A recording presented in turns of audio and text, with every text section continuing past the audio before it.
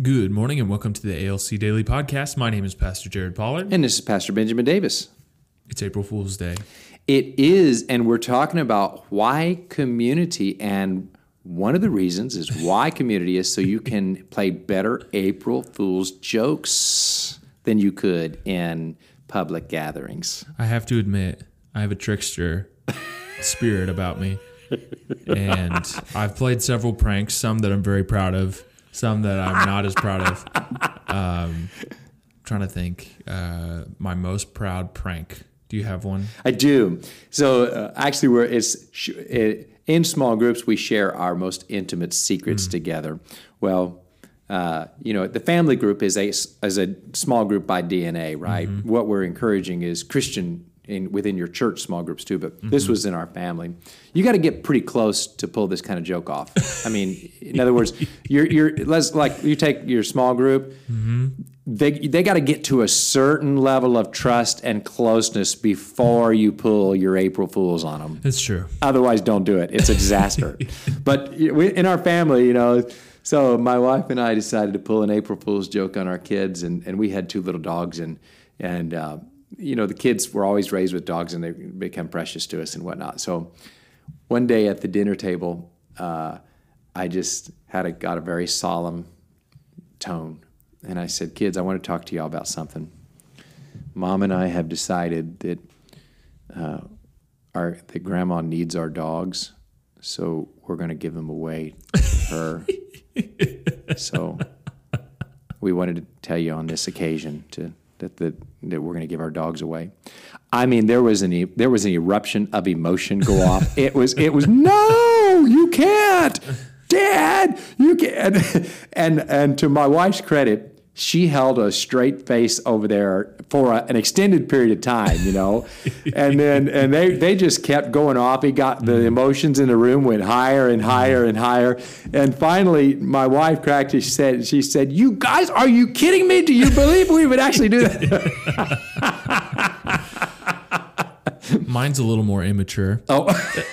So some of you may have heard this, but I worked for the Missouri Baptist Convention for a summer on doing a bunch of different camps. So I got to play this particular prank several times.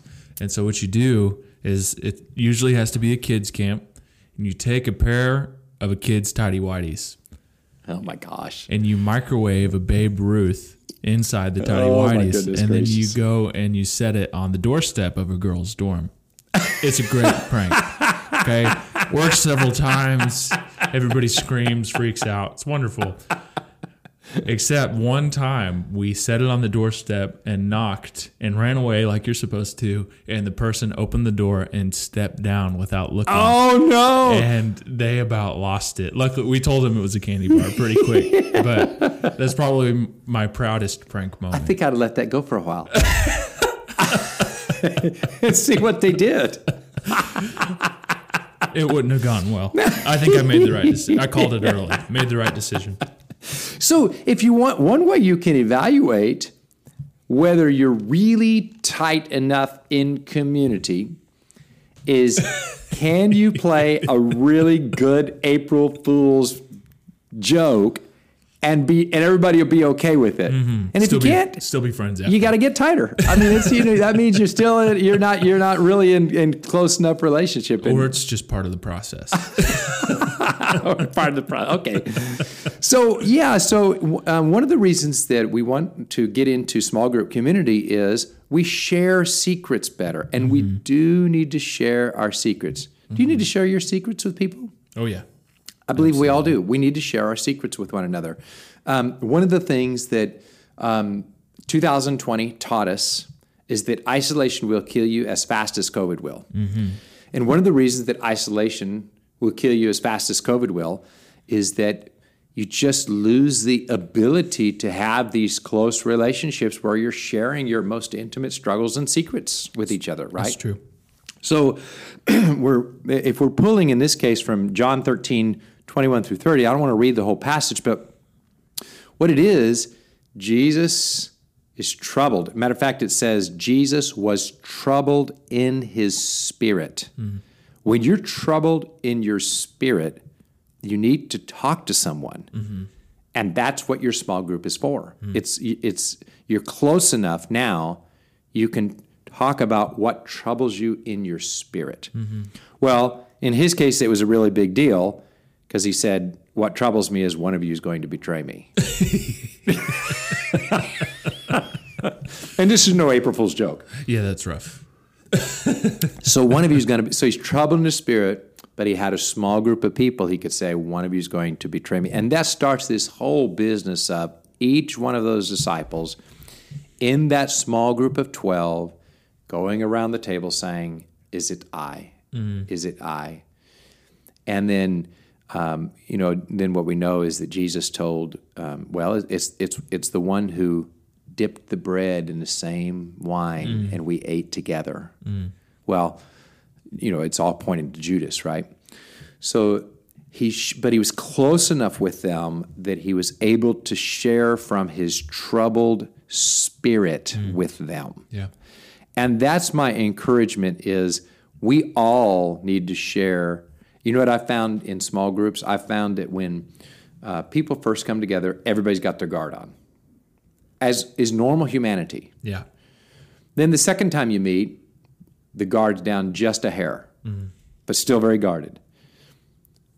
Then if somebody misses, you've made no progress. Matter of fact, you've gone the other way a little bit because trust is, you know what I'm saying? But then if you can consistently meet together, the guard slowly starts coming down because trust is slowly being built, and you eventually get to the place where you can share what is troubling you, what is deeply troubling to you. And man, when you're there, it's good. That's when community can happen, is that you're able to share the deepest secrets and struggles of your heart and your life. And there is a spiritual health that comes from that. Now, psychologically, there's a massive health that comes from that, right? Yeah, absolutely. There's an intimacy of sharing your intimate struggles that comes. What do you think the spiritual benefits are? I mean, psychologically, I could go into the emotional and the mental benefits of this, but there's spiritual benefits of sharing your deepest, this struggle. It says he was troubled in his spirit. Yeah. Well, I mean, just to be really basic, it's a lot of the times our breakthrough is on the other side of obedience. And, Scripture does tell us, confess your sins one to another. I mean, it's a basic, it's not a popular command. Right, yeah. It's a basic command. Of confess your sins one to another. And it's not, I've been a part of groups where it turns into a my sins are worse than your sins party. Yeah, that's no fun. And those are no fun because everybody's just trying to one-up each other. That's not what I'm advocating for. Right. But what I am advocating for is, I had somebody do this with me this past week. They just got really blunt about a very serious struggle that they were having. Right. And it is preventative. Right. Because when you can get to the point where you are sharing those secrets and you're opening up to each other, it will prevent you from following through on that thought process. Yes. Almost every time. Right. If not, that's a breakdown of community if it doesn't do it. So in my mind, it's a basic command of Scripture, and the fruit is obvious. The fruit is obvious. One pastor this is the pastor of the largest church in the United States of America. He says that that God is given, Jesus is given to forgive our sins, but people are given to break us free from those habits. So he doesn't believe healing can happen apart from a small group. Now, this is the largest group in America, our largest church in America, saying, I don't think you can get healed apart from a small group. Wow. I need to say that again. This is the largest church in America. The pastor of the largest church in America has written in his book, you can get your sins forgiven through Jesus, but I don't think you can get healed of your soul issues apart from a small group. Absolutely. That's astounding. Yeah. So if you're human, you've got something that's troubling you in your spirit. My encouragement to you is if you'll commit to community, you'll gain the opportunity to share what's troubling in your spirit and watch the healing come. Thank you for joining us today. At Abundant Life Church, we believe that through community in small groups and encounters with Jesus, you will have growth. Visit abundant.us to learn more about ALC and how to join a small group. You can also join us on Sunday mornings at 10 a.m. in person or on YouTube with our live stream community.